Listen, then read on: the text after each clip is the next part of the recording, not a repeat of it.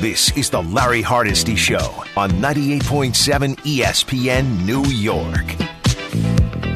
Happy Valentine's Day on a gorgeous Sunday, at least compared to all the other crazy, wintry, freezing days we've had. Welcome. It's Hardesty until 6 on 98.7 ESPN. I got to tell you, I was out doing making some quick runs, and I had the chance to hear Wischusen and Carlin. And I pulled over on a couple of occasions. So we will strive to be as entertaining as they were for the next 3 hours here on 98.7 ESPN. In a couple of minutes, we'll start things off with Ian Begley from SNY, and he will join us and talk a little bit about the Knicks and the Nets. This Knicks team has shown you a lot. And while I'm not ready as a Knicks fan to tell you that they are headed to the NBA Finals this season, I'm encouraged. I like what I see from this team. I like their commitment. I like their hard play. This is a team, and you can see the young kids growing. Now, the more they play and the better the competition, you also get to see what they need to work on. And that's the way it's supposed to be, right? That's great. That's what you need to see. It is a different level from college to the pros in every sport. In every sport, it's a different level. It's speed, and I know to the great ones. And I remember about 105 years ago talking to LeBron James and just asking him the difference between, high school and the pros. And he said, well, it's basketball, and I've played basketball, so I'll be okay. And he's been more than okay, to say the least. But for everybody that's not LeBron or one of the top 1% of superstars in the National Basketball Association, there is an adjustment because there's no perfect players in basketball. So while you were successful at the collegiate level, in a number of ways, in a number of positions, when you come to the pros, there's always somebody bigger, there's somebody faster, there's somebody stronger, there's somebody that has a deeper shot, there's somebody that's better. And you face more of the better people, the better athletes, every single game than you played in college. And it can even double or triple depending on the level of team that you played in college. If you're one of the big schools, UNC, Kentucky, all right, that level is a little different. But let's say you're, another league, a little lower league, where the competition is not the same. And you find it, and here's where we find that out. We find that out in the tournament, right? That's how we find out where teams match up and how teams stack up against each other.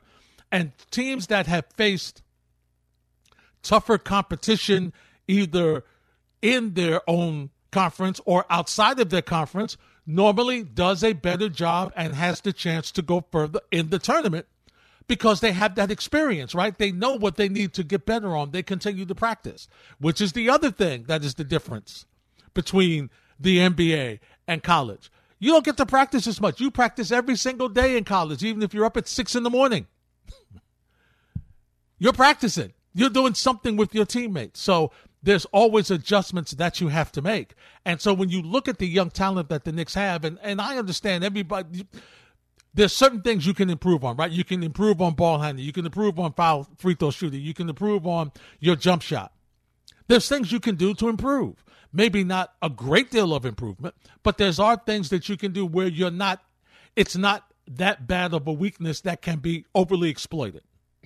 Excuse me. So that's what you're starting to see with this Knicks team. And I was very curious to see how they were going to respond without Mitchell Robinson because of the fractured hand. So you're looking and you see, listen, Nerlens Noel is not going to be confused with Kareem Abdul-Jabbar, and nobody's doing that. But what you do see is a commitment to defense similar to Mitchell Robinson. The scoring is about the same. Although in the first half that Mitch got hurt, he was rolling. He had 10 points, 14 boards, something like that in the half. But they're similar type players. They're similar in what they think. They're similar in how they perform. They're similar. So, hey, if you can have him, and the problem with Nerlens Noel has been health. He just can't stay healthy. So, knock wood, he'll be able to stay healthy until Mitchell Robinson comes back, and Taj Gibson's going to give you what Taj Gibson can give you. But ultimately, it is how Tom Thibodeau ingratiates the minutes with Derrick Rose and Emmanuel Quickley and Elfrid Payton and R.J. Barrett and all the backcourt and Austin Rivers. That's how it's going to be. And clearly, so far, in a small sample size, you see that Austin Rivers is, not getting a lot of playing time. And eventually they'll make a decision. They'll either move him or he'll sit there or whatever. All right. But overall, the Knicks are playing better. And while I'm not saying that the Houston Rockets are a tremendously talented team, they're not a bad team. And for the Knicks to play them as well as they did, that's a positive. That's a positive thing. That's what you like to see. And again, I mean, the Knicks scored 121 points. I mean, wow. That's a lot of points for the Knicks. So there's things that you're seeing that you like. The question is, how do they proceed now? All right, because you could argue that they are at 13-15 marketably better than you thought they would be after 28 games. Okay, you could argue that. You could argue you didn't expect them to have 13 wins after 28 games. All right? So the question is, now that it appears as though they have overachieved, what do you do now? Okay, you've added Derrick Rose because you needed some scoring punch off the bench. All right, so now what's the next move? Is the next move to stand pat? Is the next move to, try to go for the home run like a Bradley Beal? Is that the next step? Is the next step to get another little younger veteran player in the front court? Is that the next move? What is the next move for this Knicks team? That is the question, because you want to have a balance, right? And I love the fans who love the way the young players are playing, and I enjoy watching the young players as well. I enjoy watching Quickley. I'm starting to get a little better feel for Obi Toppin, because Toppin's starting to get some more playing time. So I love that. But for you to have a successful team, it's a nice blend of veterans and young players. Okay, and that's what you want on your team. And so, also, I know many of you were saying, well, let's get rid of Randall, let's get rid of this, but you're in a situation now where you're kind of pushing in a playoff spot. And for me, I think it's important for your young players to know what it's like to play meaningful games in the last month of the season and possibly make a playoff run. That's how they grow. That's experience. That's how they get better. So if the Knicks stand pat, does that help them? Do they make another move, or do they make a big move? It's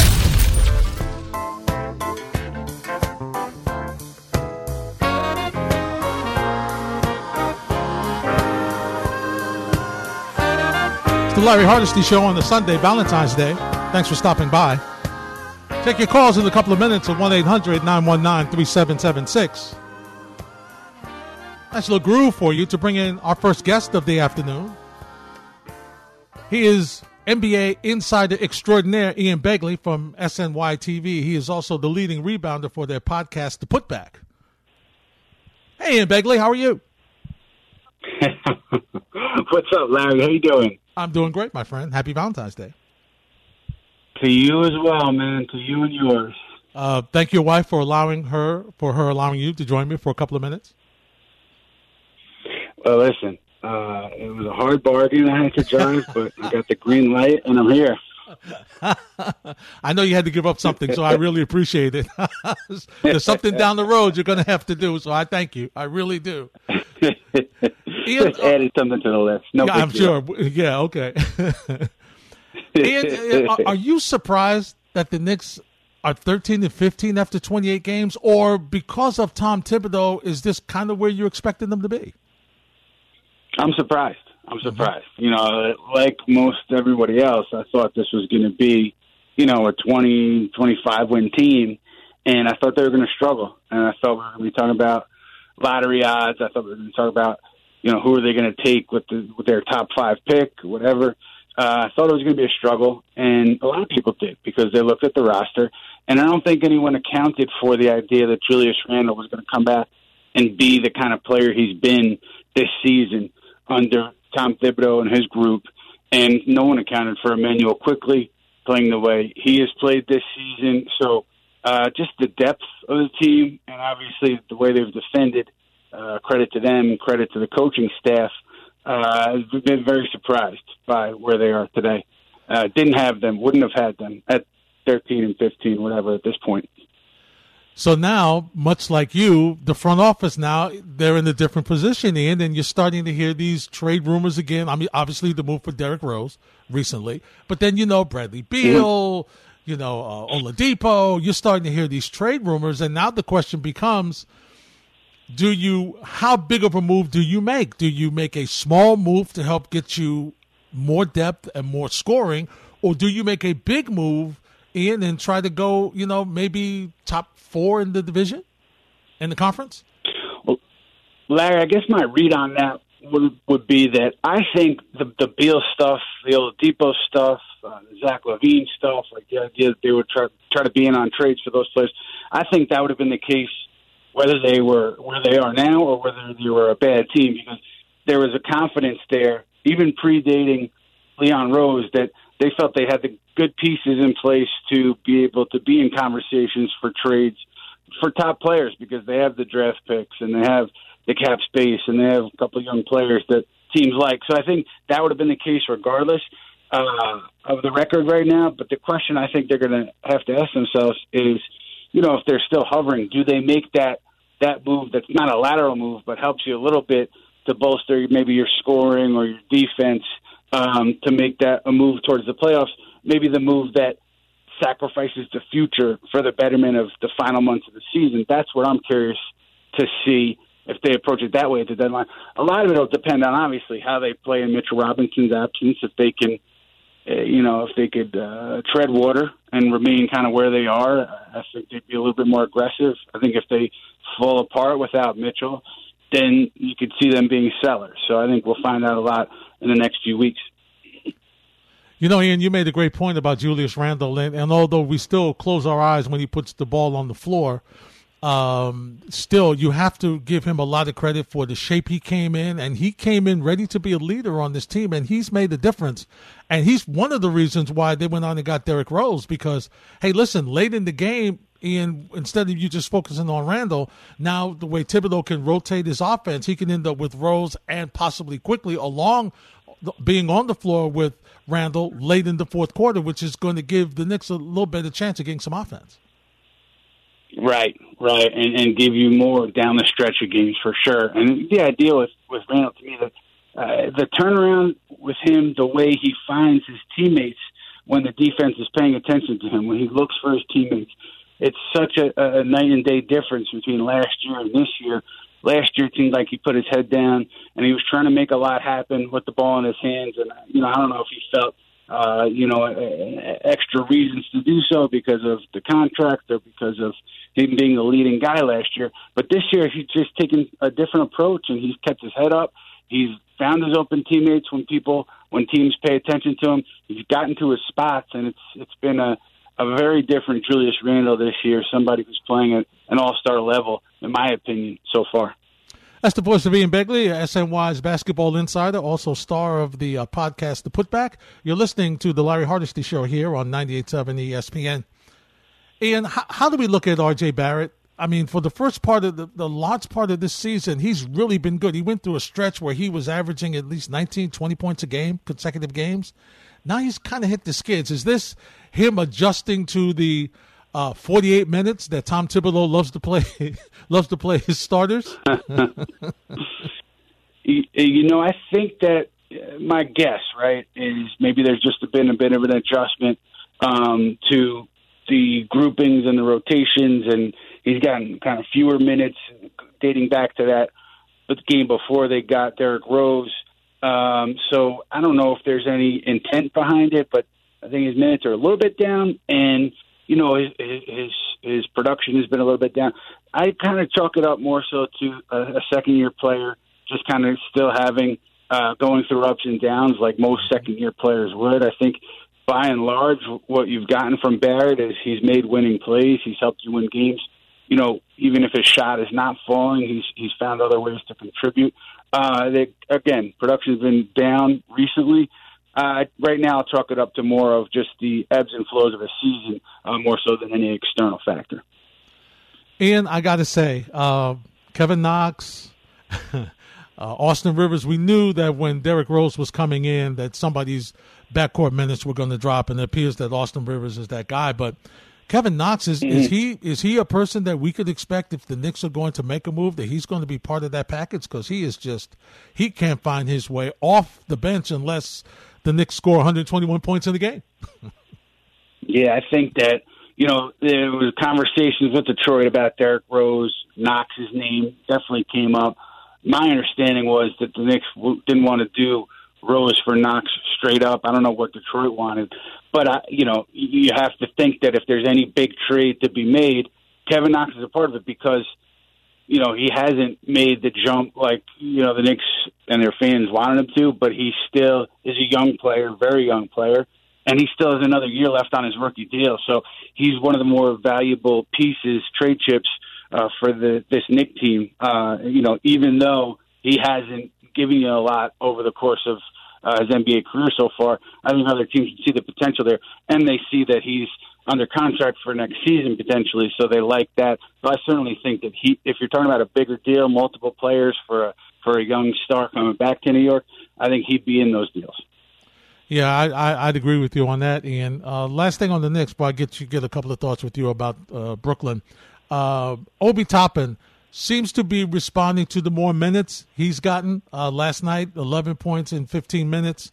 I have become to get a little concerned about him aggressively, but it's almost like when Quickly's on the floor and they were on the floor together, it was like Quickly, not that he didn't want to pass to him, but he was put in a position where he was able to create for himself, and I think Toppin wasn't aggressive enough.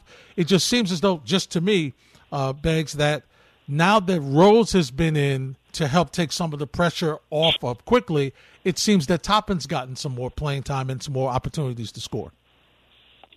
Well, you've definitely seen Rose find him more than a few times in his first 3 games with the Knicks, and I don't know if that's intentional or not, but you've seen it.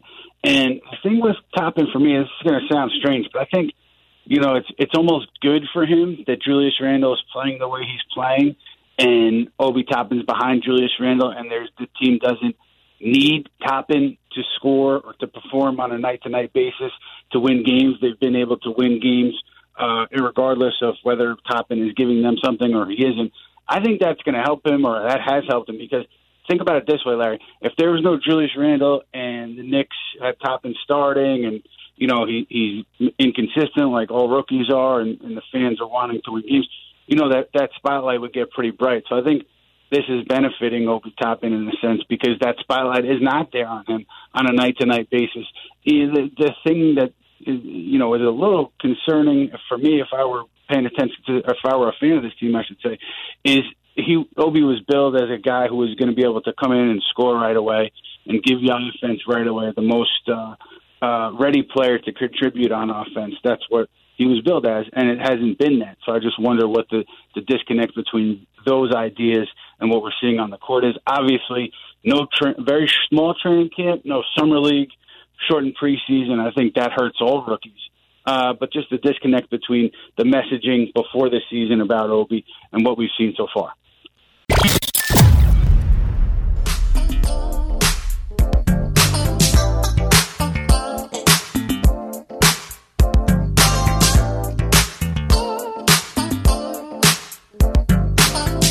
Hardesty on the Sunday on 98.7 ESPN.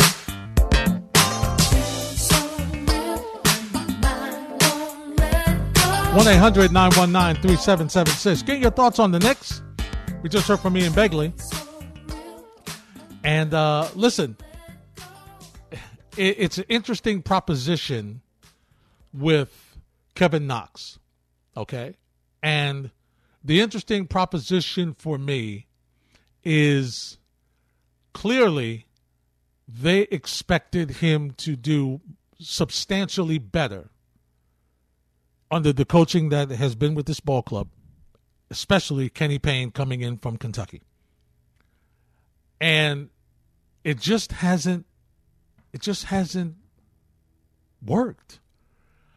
And he appears to be one of those players. And the thing about him is, which is, if you're a talent evaluator, the frustrating thing with him is he's so young, you hate to give up on him.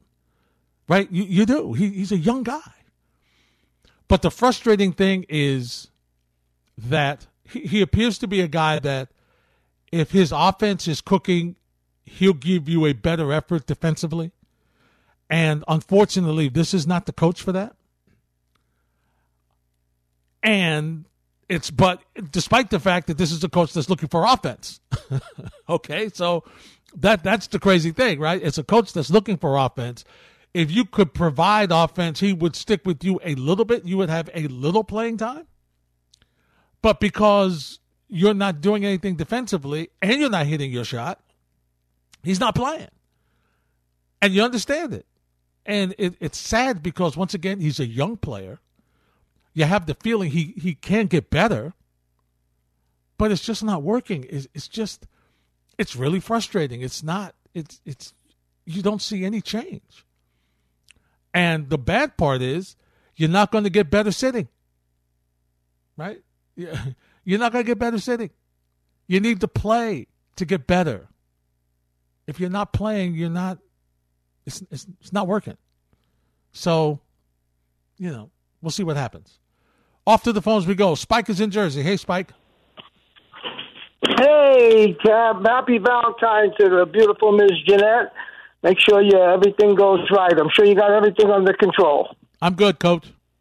Okay, I got to coach up, man. It's a big day. It's a big day. I got 2 trucks loading up, and the pod's coming Friday, so counting the days. Wow. So here's what it's good. It's good. It's good and it's bad, but, it's good. Too much snow here. Yeah, for sure. Here's what I see. I've said this before. I said it on the air and to people we know mutually 3 games ago. I looked at the next 11, and I said they could win anywhere between, hopefully, 6 and 8. They don't only play one team over 500. Maybe Indiana's over 500 now. Schedule looked like it was coming around towards favoring them.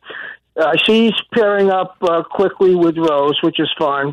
Rose, as I told you, we talked about this with Gordon, the 20-22 minutes. Yep. My kid just told me, boy, he's quick, he looks fresh. You see the relationship with him and Taj when they're on the court together. About 5 or 6 pick and rolls together, beautifully done. That's knowing where the guy you played with is. You know what I mean? Yes. So what do we got here? We got quickly developing faster than we thought. I'll attribute that to the scout they brought over, who was familiar with him. Leon and William Wesley and Thibodeau have done their job, gotten maximum productivity out of some players. We know who we don't want. They'll all be gone eventually. We need some scoring punch. Our defense is good. We have 3 or 4 games there. They pulled out 2 of them that they were a little lax on closing out, but they made an inordinate amount of threes. Alex Burke has had a couple of off games offensively, but defensively, he's been very, very good. I'm still a little out on, what's the other guy, would it be? Starts. I can't remember the names, Larry. North Carolina. Yeah. Bullock.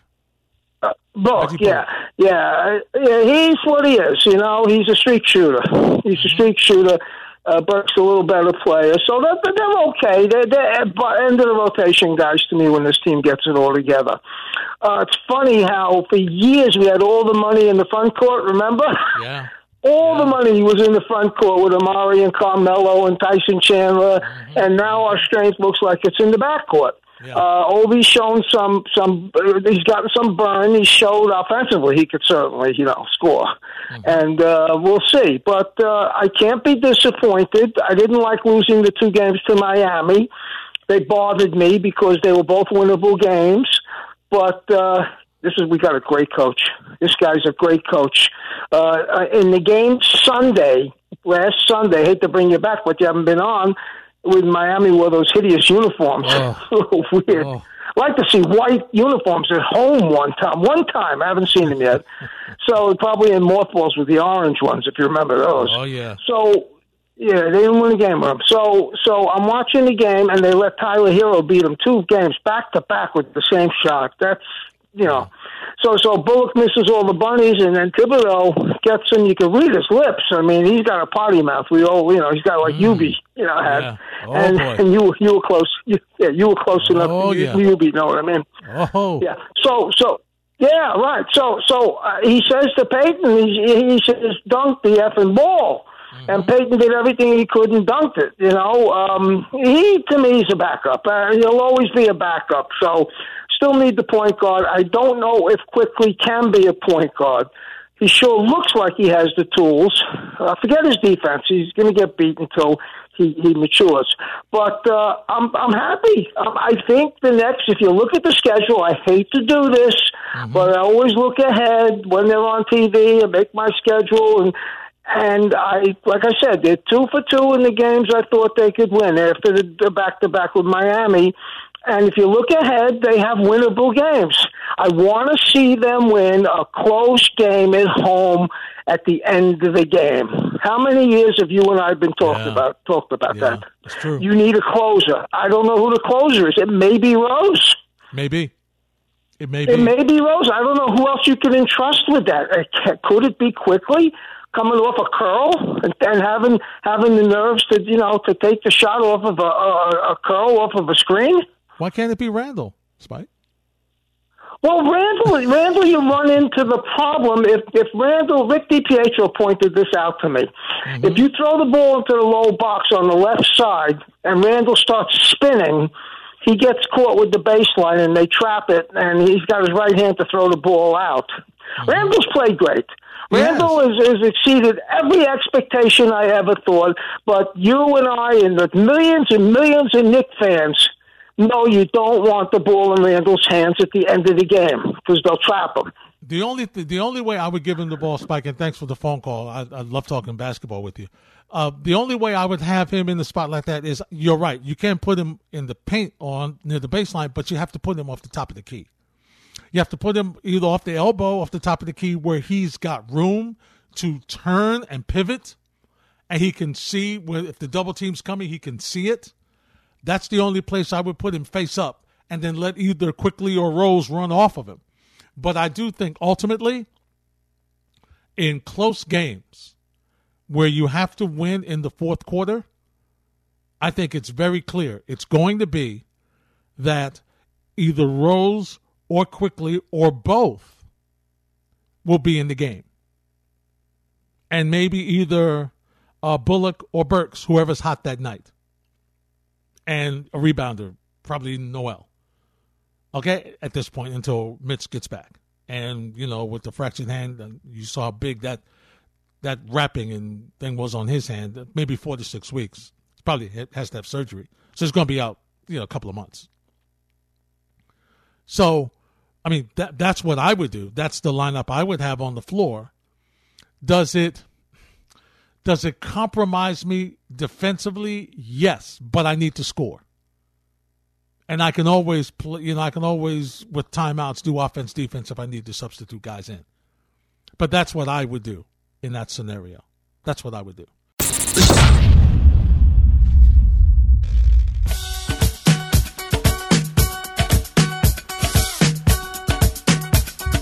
It's Valentine's Day. Hardesty on the Sunday till 6. Talking Knicks with you at 1-800-919-3776. Trying to find out what we can do to improve this team. Do we change anything or do we just keep it the way it is? See what you have to say. Also on Twitter at Hardesty ESPN, at ESPNNY 98_7 FM, at JBlazeNYC, another one of my nephews.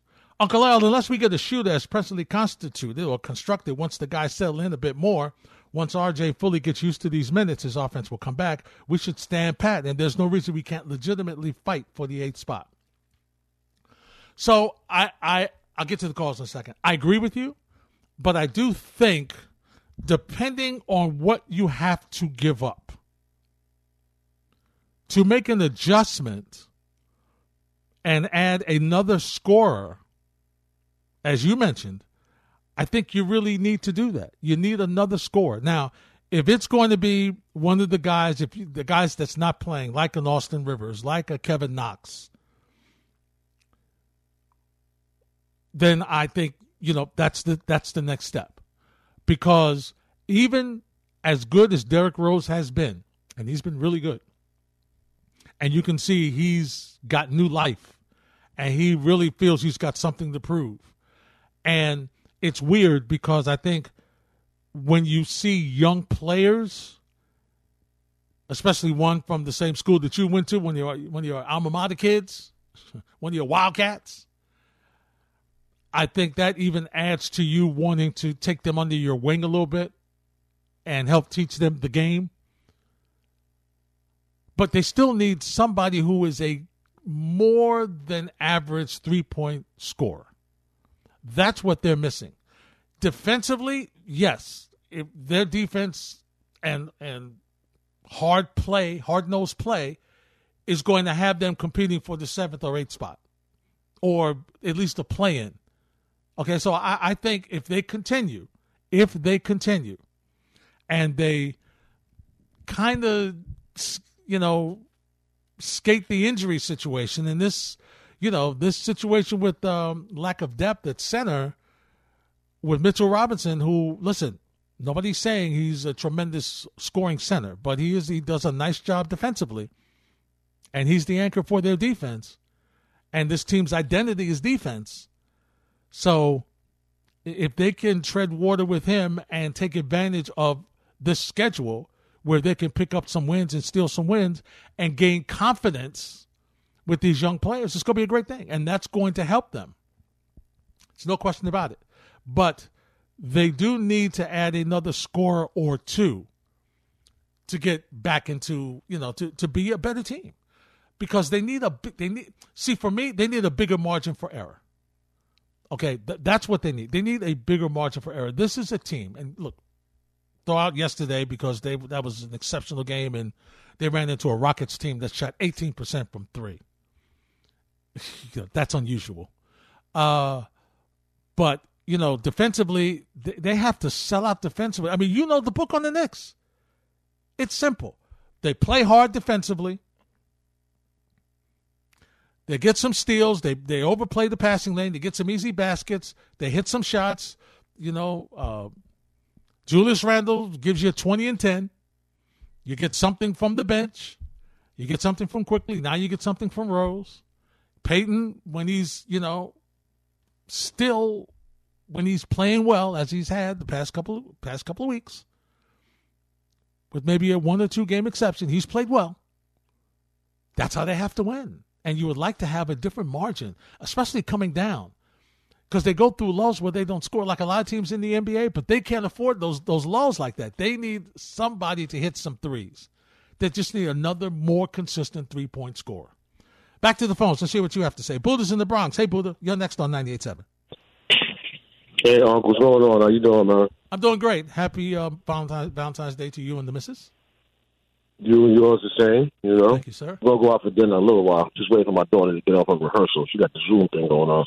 Oh, okay. For the theater art, so nice. just waiting for that, Cool. Listen, man, with your boy just got paid. You know what is really more scary and concerning to me is not just that, he doesn't play well if his shot's not falling and the defense is bad. When I look at him on the bench, he's all good with not playing. Mm-hmm. I don't see any fire. I don't see, I got to turn this around. I'm upset that they're not playing me. I don't know if you could give that to somebody. Some people have that and some people don't. I just don't see it with him, man. You know what I mean?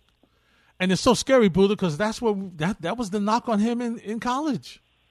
That he was a guy, Knox, that he was a guy that sometimes had to be motivated. And you figure, well, come on, now you're a pro.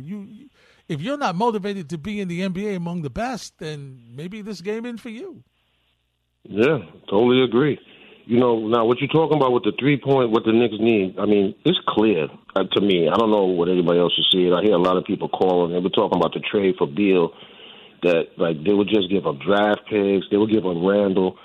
I think you need Randall with Beal, because if you just get Beal and you don't have Randall, now that's another 20-something points. It's just like going back to the same thing you had before you traded for him. Mm-hmm. I mean, this stuff with this R.J. Barrett and Mitchell Robinson, this love affair that like some fans have with them, I mean, I don't see it. I feel bad for Mitchell Robinson. He broke his hand and everything.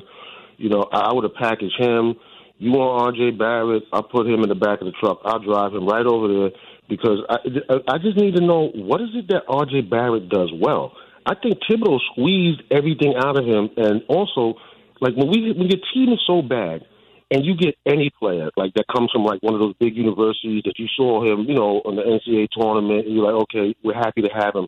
He's not as good as those other two guys. There's a significant drop-off between Morant and Zion and him. And, on a good team, if the team was really good and set to win, he's not even going to be a starting. I mean, come on, he's a guard. He goes to one side of the court, one hand. He can't shoot. I don't know how many times he drives down the lane and gets to the rim and can't finish. The athleticism is average at best. In the league, you see it all around the league. And, I mean, even on players and teams that are not that good, your two guard, he's got to be able to give you 20, 25, 30 on a good night. I mean, I just don't see it. I would ship him off. And like I said before, we even got Rose. I told you before, I said, look, they need to feature him because he has name recognition. And I can see how another team could say, all right, that could be a piece to what we're trying to do. Even the coach, if you pay attention, when they asked him about Mitchell Robinson, he said, well, Noel does similar to, like, he knows that Mitchell Robinson is not really going to be a part of his future in his mind, the coach. Mm-hmm. And with R.J. Barrett, as soon as Rose got here, all of a sudden he stopped playing. What game was that the other day? It was the fourth quarter. They were down 3. They took him off the court to put somebody else in. Like, that's not a starting two guard, folks. It's not. It just really isn't. Yeah, Buddha, and thanks for the phone call. It's a situation where I just think because players are so young, you really try to give them a chance to improve. And I think RJ, I hear what you're saying about his athleticism.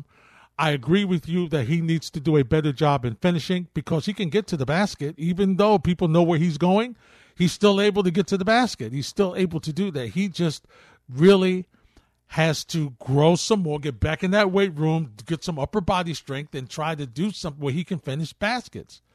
Because I'm saying he gets to the basket. The three-point shooting, it's better. It's not great. It's better. And, yeah, I hear what you're saying as a starting two. Maybe he's a guy that needs to come off the bench. And he would be coming off the bench on a really good team. You're right. He would be a kid that would be coming off the bench who would be getting meaningful minutes and, might be a little better suited for that. But on this team, I still think because of his size and his ability to get to the basket, he's a positive player. He's gone through a slump these past couple of days, no question. His minutes have dropped, no question. And now we get to see what he does. Okay, this is the response. All right, do you really want to play? Do you really want to play this game? Show me.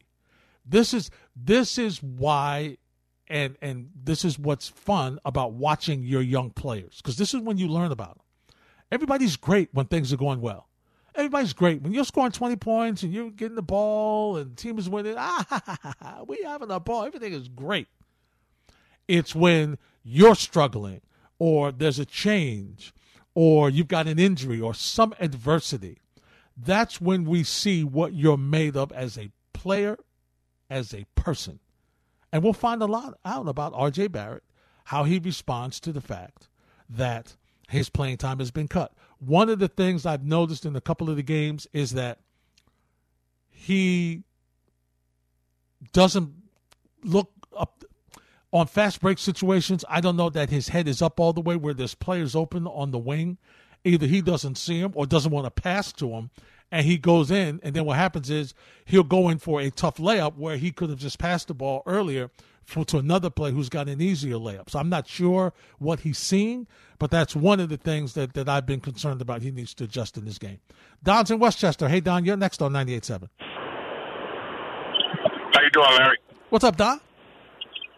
How you doing, man? Listen, hey, the Knicks, I like the direction they're going in, but I think they should package Knox, Ntilikina for like a J.J. Redick, a veteran shooter who can knock down the wide-open three.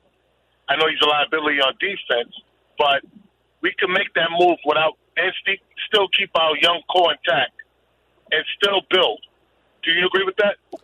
Yeah, Don, I agree with that. Thanks for the phone call. I know, and there's been a number of folks who have talked about adding J.J. Redick, and he is that three-point shooter. I don't know, though, if see, I don't know what his contract situation is. I don't know if he's got no trade contract. I know that he it was weird because he was sent to New Orleans, right? And he really kind of wanted to be in the New York area. But he got moved to New Orleans. I'm not sure what his contractual situation is, but that is the type of player I'm looking for.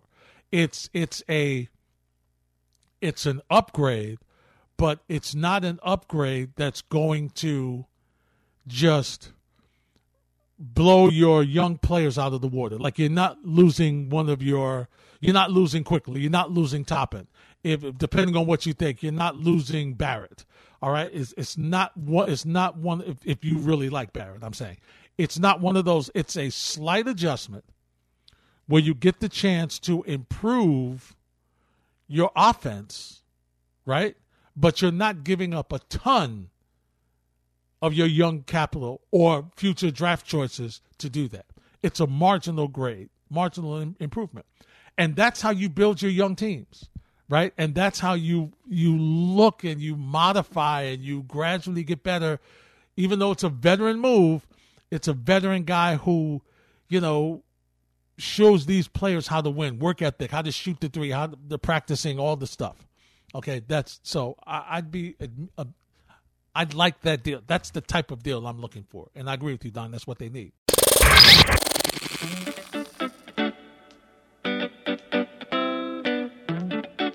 The Larry Hardesty Show on 98.7 ESPN.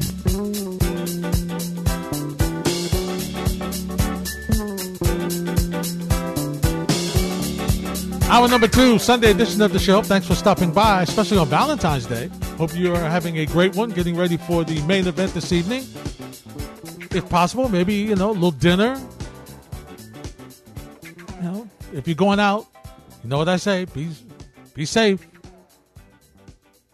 Safely distanced. Make sure there's a couple of tables between you and the next group that's out there.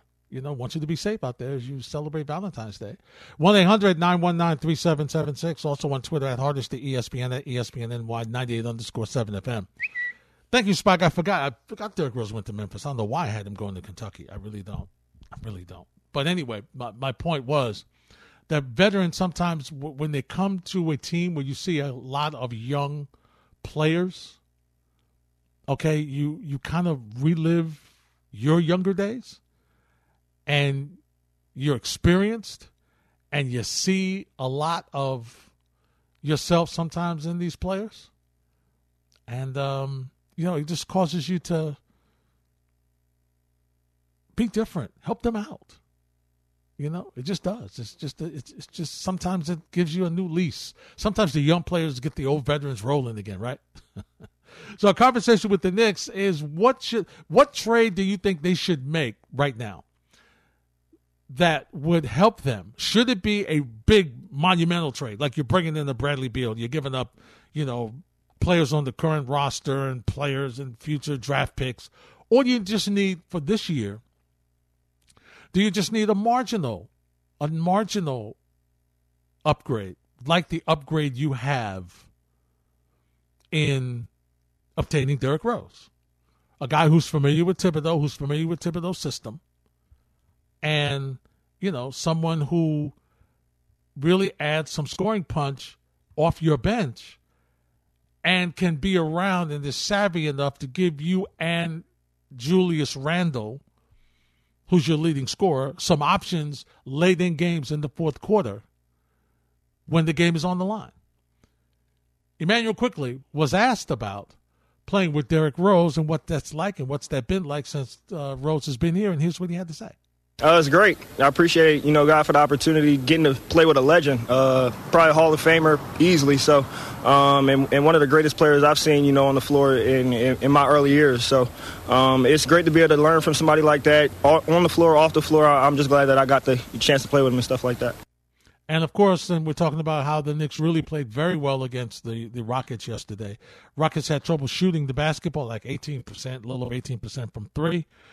So, from a defensive standpoint, I would say that Tom Thibodeau would be encouraged because coaches are never happy. But I would say he would be encouraged. So he was asked what went well yesterday.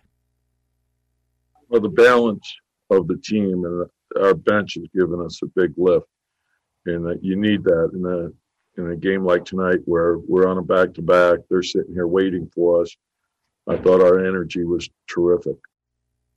And three of your five starters were in double figures, and three guys off the bench were in double figures. So, listen, if they can find that type of scoring ability consistently with the way they play defense, they're going to be tough.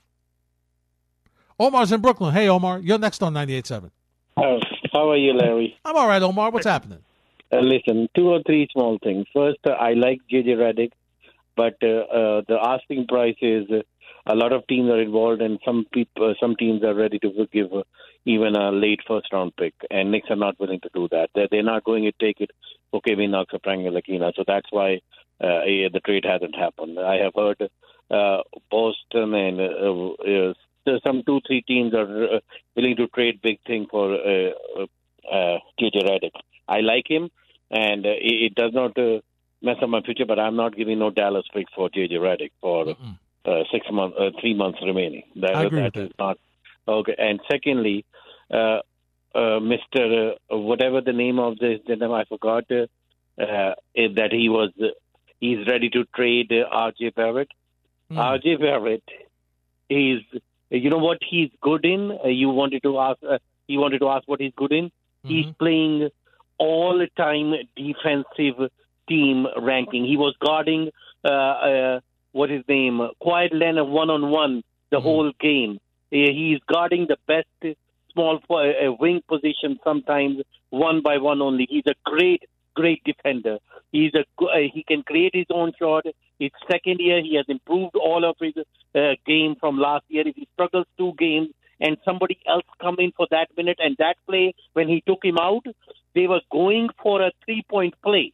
And he's not a great 3-point shooter. So if you take out for a team sequence that the guy who is a better shooter than him, it's not a big thing.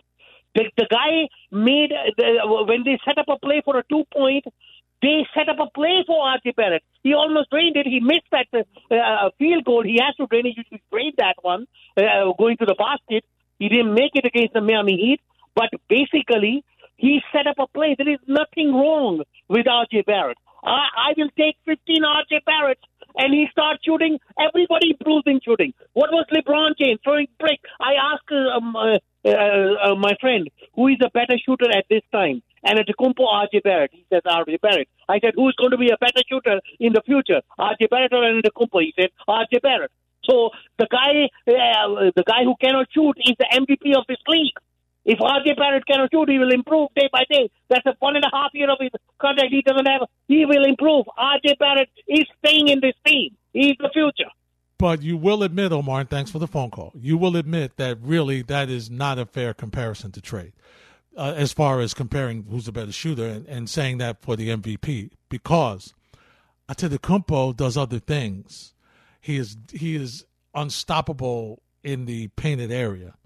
He is a guy who is also a plus defender. The issue that Buddha has with RJ, and it's the issue I think that a lot of people have with him, and we're not talking about his defense has been solid. You're correct. But when you are a starting two guard in the NBA, a starting two, you are expected to be a bit more of a scorer than he has been. Now, he has improved, and you're right. And he went through a couple of weeks where he was, as I mentioned with Ian Begley, he went through a couple of weeks where he was in the 20s, scoring 20 points a game, and that was excellent, and that was great. But with young players, and that's why you pause, that's why it's so tough when you have a young team to decide who you continue to wait on and who you give up on, because young players are usually inconsistent, other than the upper 1% who are just great players. They're normally inconsistent, so they're going to go through highs and lows. And you ride with them through those highs and lows. So the question is, as a starting two, while he has improved, he needs to be more consistent with the jumper. Maybe the jumper needs to be a mid-range jumper, Omar. Maybe that's what it needs to be. I know he had shown some improvement from three, then that disappeared. So for me, what he needs to do is continue to drive the lane, do a better job finishing, okay? And the question is, what is his upside going to be? Is his upside offensively? And yeah, defense has a place, there's no question. But this is still a league where you got to be able to score. And the question is, will he be a plus? Will he to continue to increase his scoring where he's more consistent, that you can say, okay, he's going to give me 18 points a game? Is that, I know, I can write it down. 18 points a game. I don't know. I don't know if he's going to be able to do that. And that's what you expect from starting two guards in the NBA. Yes, he's very good defensively. Yes, you can switch him off on other players. Sometimes he guards the three, as you mentioned. You know, he can do that. He's got versatility there. But his scoring is what needs to improve consistently.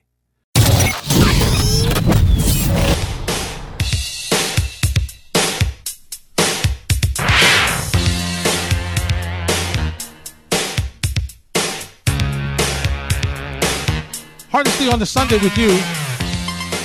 Talking a little sports in the afternoon. This is a weird Sunday. There's no, you're looking for no NFL, no basketball, right? Baseball a couple of months away. This is that lull. Yeah, everybody's watching the auto race, and then they had a couple of weather delays and a big accident, multi-car accident. So that slowed things down. But it's Valentine's Day, so make sure you guys have a good time and enjoy your Valentine's Day. And as I did with Ian Begley, I'm welcoming in Rich Cimini, who covers the Jets for us at ESPN, also has an outstanding podcast called The Flight Deck. And Rich, thank you, and thank your wife for allowing you to give me a couple of minutes today. Thanks, Larry. I don't know about you, but I am going through some football withdrawal today. You know, it's weird, right? You're used to something on Sunday, and it's taken away for a while now. So I'm watching golf, which is the next best thing to watching football. Well, listen, if I played, if my golf game was as good as yours, I might watch a little more golf too.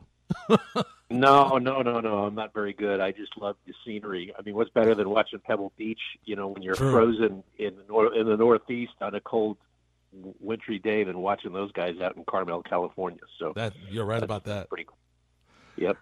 Rich, I got to tell you, and I don't know if you'll agree with me or not, but Sam Darnold has such a wide variety of opinions on Sam Darnold. Yeah. It is amazing. I can't think of any quarterback in recent memory, Rich, where you could split 50-50. I don't care who it is. Half the people you talk to think he could be a very good quarterback. The Jets shouldn't move on. And the other half are like, oh, come on, listen. You need to move on and get another quarterback. It's unbelievable. Yeah, it is. I could just tell, maybe I'll do a Twitter survey, this week, because I could tell just from the response on my timeline, it is pretty split. He's a very polarizing guy, and I think part of it is, the society we live in now, like that Chad Pennington promo just with Greeny just before I came on, talking about how people want results immediately from the quarterbacks. Now, in Chad's case, it hasn't been immediate. He's been here for 3 years, so he's had an opportunity but I don't think a great opportunity given the surrounding cast and the coaching that he's had to experience. So, yeah, it's a fascinating question, and I don't think anybody knows how it's going to play out. I'm not sure the Jets know at this point. So we'll know by April 29th, the night of the draft. And this is also, Rich, kind of a rare situation for the Jets to find themselves in. They've got a quarterback, they've got a high draft spot, and they've got draft choices and money that they could get. This is unusual for a Jet team to be in this position. And they could get more draft choices because if they want to stay with Sam and go with it for another year, you can bet there will be teams that will be very interested in that second pick. Atlanta picking 4 is going to be looking for a quarterback. Carolina at 8 is very interested in looking for a quarterback. They were involved in the Stafford talks. They're going to be involved in all these quarterbacks who are going to be on the move. So the Jets, if they keep that pick, will have an opportunity to trade down and accumulate at least another day 1 or day 2 draft pick. You're probably talking maybe even a future 1, or a 2 or something this year. It's going to be good if they trade that pick and keep Sam. So their draft capital stockpile could increase if they decide to go that route. Rich, from the people you speak to, would you say that if they decide to draft a quarterback that, because I'm hearing a lot of Wilson, more Wilson than I heard before, Rich. I think more Fields in the beginning, but I'm starting to hear more Wilson. Do you have an idea if they decide to draft a quarterback and keep that number 2 draft choice and choose a quarterback? You have any idea which way they might go? Honestly, at this point, no. But from talking to people, who follow this a lot closer than I do, Wilson seems to have moved ahead. I think he would be better immediately. I mean, he's a more skilled passer than Justin Fields right now. But I even talked to someone, a personnel executive, who said, watch, 2 or 3 years down the road, Justin Fields is going to be a better quarterback. If you're willing to go through the growing pains. Because I think Justin's a little further away just in terms of processing the game and, reading defenses. So he's going to take a little bit more time than Zach Wilson. But once he gets there, this one personnel executive felt that he would be better than Zach Wilson. So I think Wilson is probably the number 2 at this point behind Trevor Lawrence. And then it's really a beauty in the eye of the beholder after that. One more quarterback question for you. We're chatting with Rich Cimini, who covers the Jets for us here on ESPN. You can read his articles at ESPN.com and check out that podcast. The Flight Deck is outstanding. Rich, what do you think the Jets are willing to give up if indeed they have the opportunity to get Deshaun Watson? Yeah, that's a great question, and I think what's going to happen is, we don't know if they're going to trade him or not, so the Jets cannot allow themselves to be held hostage by the Watson situation because there's no certainty there. I mean, I talked to people I talked to were convinced that he's not getting traded and that Nick Caserio is going to hold firm and not trade Deshaun Watson. So the Jets have to go along with their business, whatever that may be. Maybe it's trading Darnold, maybe it's keeping Darnold, and trading that draft pick. So, but if it gets to if it's April 27th and they still have Darnold on the roster, and all of a sudden Houston decides to say, "Hey, we're going to take offers on Deshaun Watson," I think the Jets would be very interested. First of all, I think they'd probably be on his list of teams that he'd go to because we know he has the no trade. And I think, they would offer multiple number 1s. I don't know if the part with the players, though. First of all, they don't have that many players they can even offer. Who are they going to offer? They could offer Quinn Williams, but I don't think they want to go down that road. He's a young, developing player, so I think they would offer their draft picks. And then, we're talking at least 2, maybe 3 number 1s. But that number 2 pick is basically like 2 number 1s. Mm-hmm. If you look at the point value system, it is the equivalent of about, 2 lower first round draft picks. So they have to take that into mind as well. And if they do make that offer, can they turn around and flip Darnold for maybe a low 1 or a high 2 and recoup some of the draft picks that they're sending to Houston? So it's a very, very complicated process. I do think the Jets would be involved if it gets down to that. But the word we hear right now is that Houston is holding firm and they're not going to trade him. Listen, Rich, I wouldn't trade him. I wouldn't. No, I mean, you don't want to trade him. I mean, this is a player that, I mean, it's a 25-year-old franchise quarterback. He's one of the top, 3, 4, 5 quarterbacks in the league. And you don't trade guys like that, especially when he's signed through 2025. That's the crazy thing. He's on a very reasonable contract considering the market. So you don't trade guys like that. But the question is, it's a new coach there. It's a new GM. They want to start fresh and do things their own way. Do they want this hanging over their head as they go into training camp? And then they have, then they start finding this player and so forth. And it gets really, really ugly. Do they want to go through that? So these are all different things that they have to consider.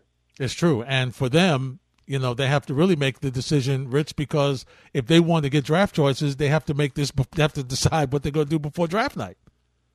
Well, otherwise, exactly. They got to keep him for a year. Yeah, the Jets wanted something similar last year with Jamal, except Jamal, it was money driven. He wanted a new contract. Deshaun doesn't want a new contract. He just wants to get out of Houston. So, the Jets, and I wrote this at the time, I said, if Joe Douglas wants to trade Jamal Adams, do it before the draft or during the draft because you're going to get the immediate compensation. The Jets told everyone we're not trading Jamal Adams. We want to make him a Jet for life. And that plan backfired to a certain degree. They ended up getting a good return on him in late July, but they had to wait a year before they can realize, enjoy the fruits of that compensation. Rich, we focus so much with the Jets about, the quarterback and the situation with Darnold and Watson and, what's coming out. What are the next 3 positions on this team that really need to be upgraded through the draft? Well, I mean, it's hard to limit it to 3. They need they're going to draft a running back. I mean, they basically do not have a number 1 running back on the roster right now. So they will draft a running back. They will draft a wide receiver. Could be pretty high on the wide receiver. Could be even their first pick if they keep it. Defensively, they need corners. They have guys on the roster, like Bryce Hall and Bless Austin. They need a number 1 corner, and they don't have a guy on the roster right now. I'm not even sure they have a number 2 corner on the roster, so they need to draft corners. They need an edge rusher. They're switching to a 4-3 under Robert Saleh. They're going to play that San Francisco defense, which is, they have that Leo position. It's almost like a wide 9. It's like a hybrid outside linebacker, defensive end. You need a guy like Bosa that San Francisco has. Jets don't have that guy. Not a lot of teams have a Bosa, but you need that kind of player and an edge rusher who can pressure with speed, and the Jets do not have that. So that would be something on their draft list as well. And they got to do something. What do they need to do on the offensive line, Rich? Are they reasonably happy with the offensive line the way it is with a couple of tweaks? I mean, I know they're happy with Becton, but do they need to get some help on the other side of that line? They have George Fant on the other side. I think he was serviceable last year. He's got a deadline coming up with some money that becomes guaranteed. I think they'll end up paying him about $8 or $9 million this year. So that's somewhat of a money decision involved. My sense is that he'll probably be back and be their right tackle. Their interior needs to be upgraded. Now, Connor McGovern's not going anywhere. He's got an $8 million guarantee. He performed it was pedestrian-like last year. He even admitted at the end of the year that he got off to a really rough start. And I think he got better as the year went on. So they'll keep him, possibly even kick him out to guard. He's played a lot of guard in his career, depending on what they find in free agency in the draft. But so he's a keeper. But the 2 guard positions, I think, they will look to make changes, and that's Alex Lewis and Greg Van Roten, both under contract, but both could be cap casualties at some point. So you're going to see some movement in the interior of the offensive line. Rich, enjoy this day, because I think as we get closer, your Sundays are going to be pretty busy.